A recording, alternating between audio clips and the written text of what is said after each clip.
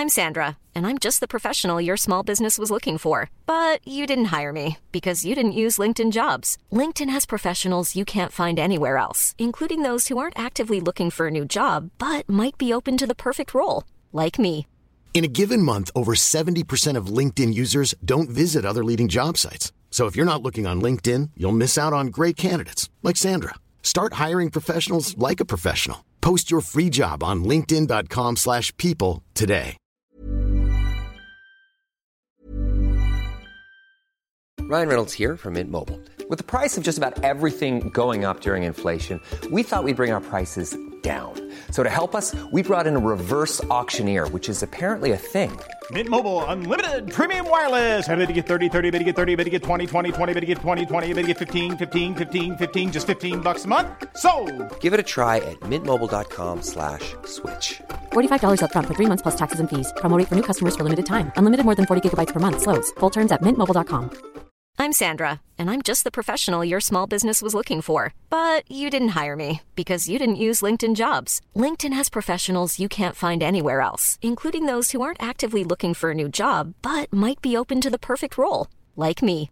In a given month, over 70% of LinkedIn users don't visit other leading job sites. So if you're not looking on LinkedIn, you'll miss out on great candidates like Sandra. Start hiring professionals like a professional. Post your free job on linkedin.com/people today. Welcome to the files of the AYR, YowieHunters.com.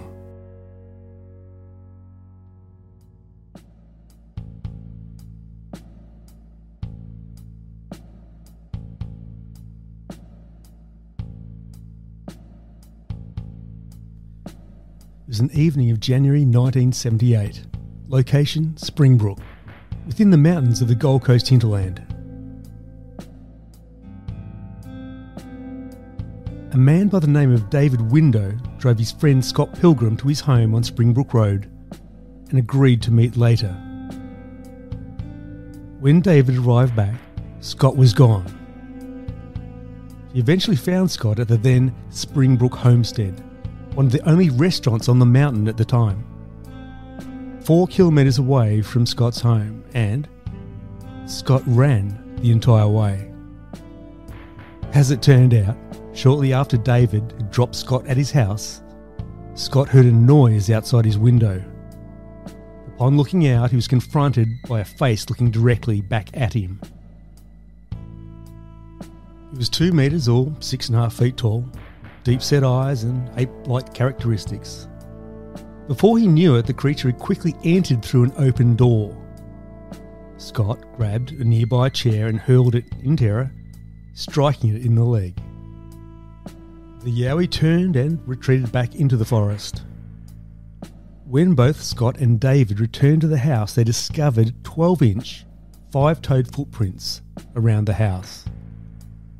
But here's the irony. Only 2 months later, David Window's father, Percy, who was a National Parks ranger at the time, had another close-quarters encounter not far away. In March of 1978, Percy Window, while working at the Best of All lookout, heard a strange grunting noise coming from the nearby forest. At the time, what was going through Percy's mind was escape pig. So, he was looking for prints and trotter marks. Slowly and surely, Percy crept towards the noise. As he got closer, he looked up. Directly in front of him, only 12 feet away, was something that resembled half man and gorilla, with one arm around the tree, looking at him. He said it was 8 feet tall, or 2.5 metres, covered in black hair. It was muscular, not much of a neck, flat black face, and piercing yellow eyes. After a traumatising 10-minute standoff, interestingly, Percy states, it gave off a foul smell that made him vomit, before turning and walking further into the bush.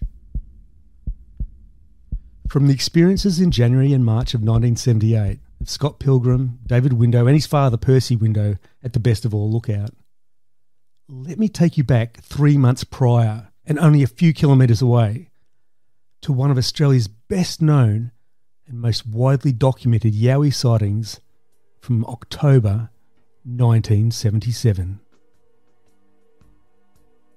This is Kunjawari, meaning meeting place on high ground in the language of the Yangamba people.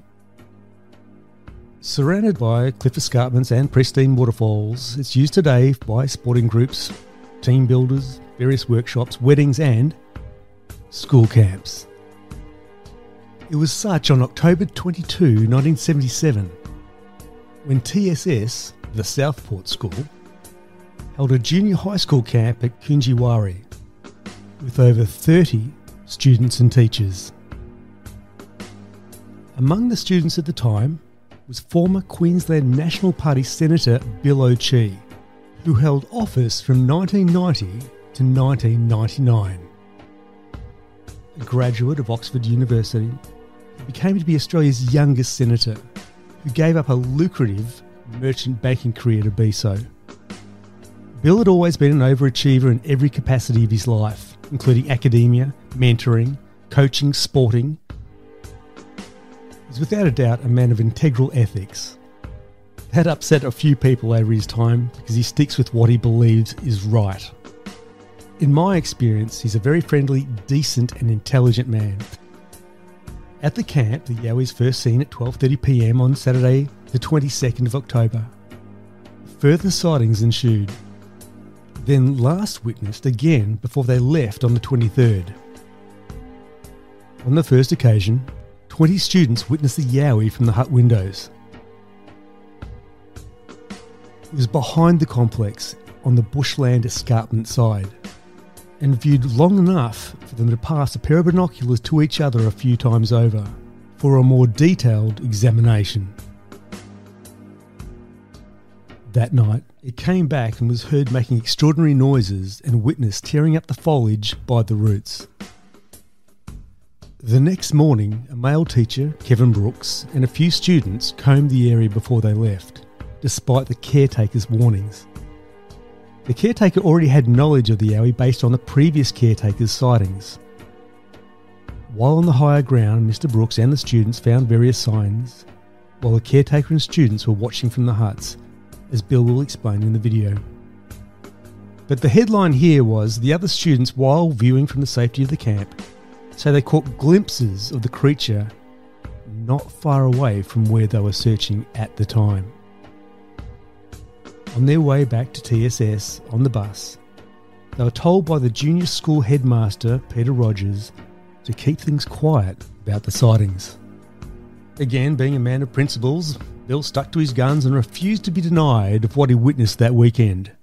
The story was submitted to the school newspaper, but was heavily censored.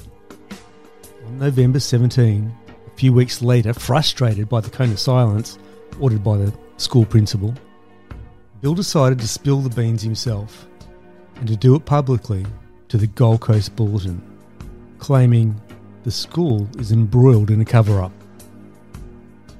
The TSS masters were always known to rule with a heavy hand, as stated in the media today, also known by people I know who went there, that claim sometimes with an open fly, which is still reported in the media today.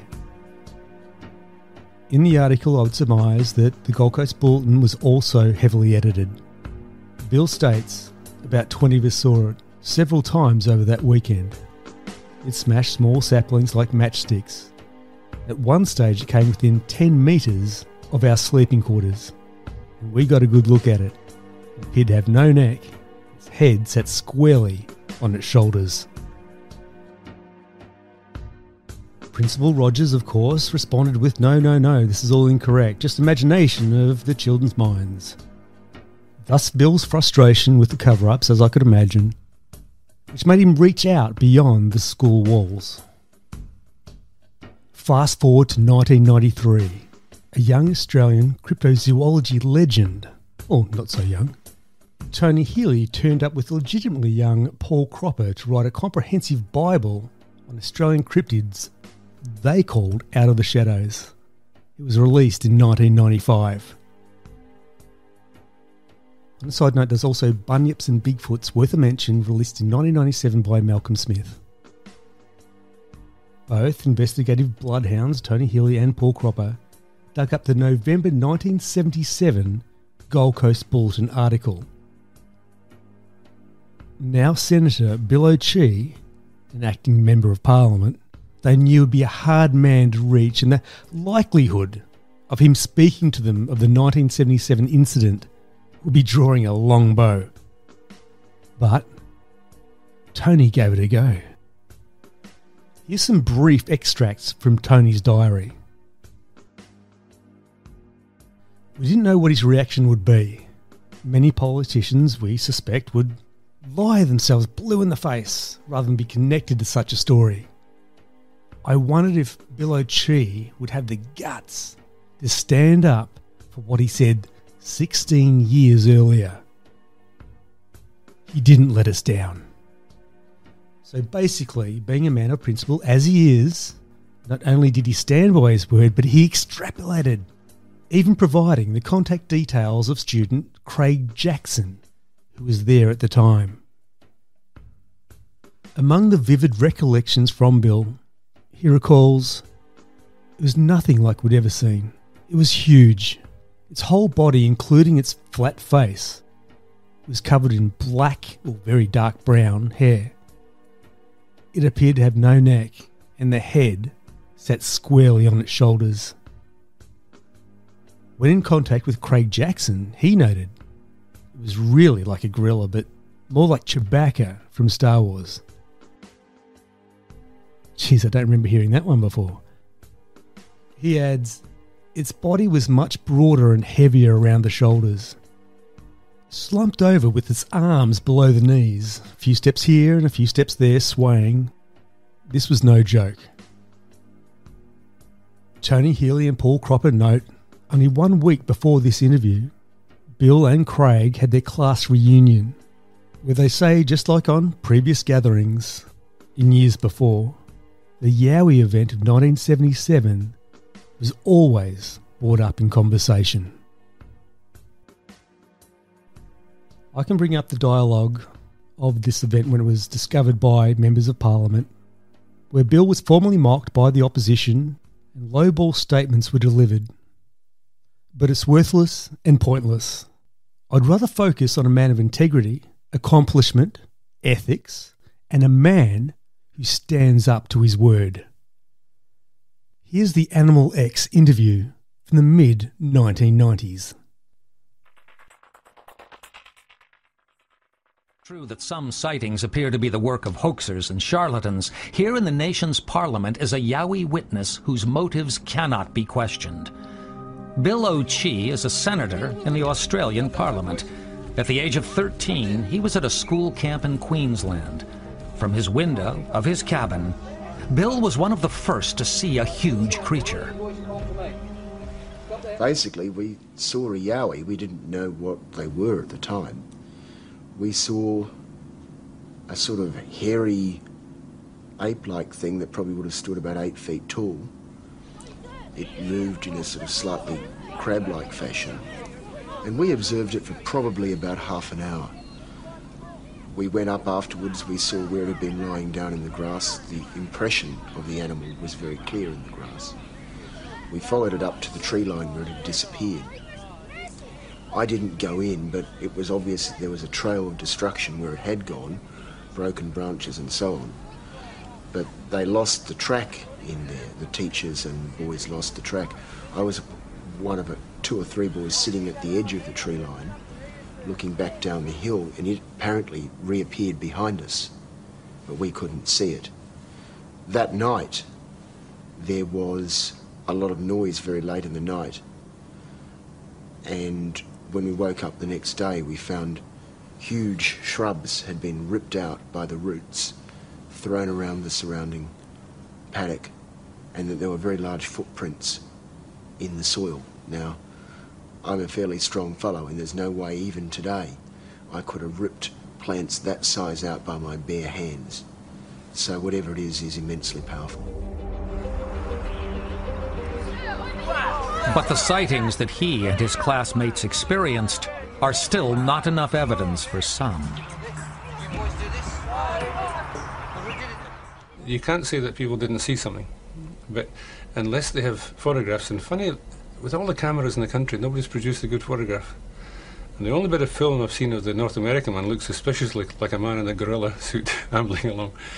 So I'm not saying that people didn't see things, but in the half-light or in the bush or that, and maybe susceptible kids, you can get your imagination worked up, and once one person suggests it, the rest begin to think that they maybe even believe that they've seen it. Sir, what's that? No, it wasn't mass hysteria because we didn't know what these things were. There was physical evidence, and importantly, there were masters there as well. When we came back, we were told that we weren't allowed to talk about it. The masters didn't want the word getting out, but they'd seen the evidence as we had.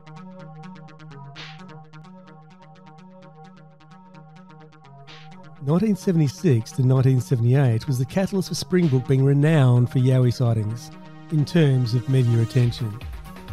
Although you may have heard the Lamington National Park audio report, where Bernard O'Reilly penned the first known hinterland documentation in 1942. Thanks for watching.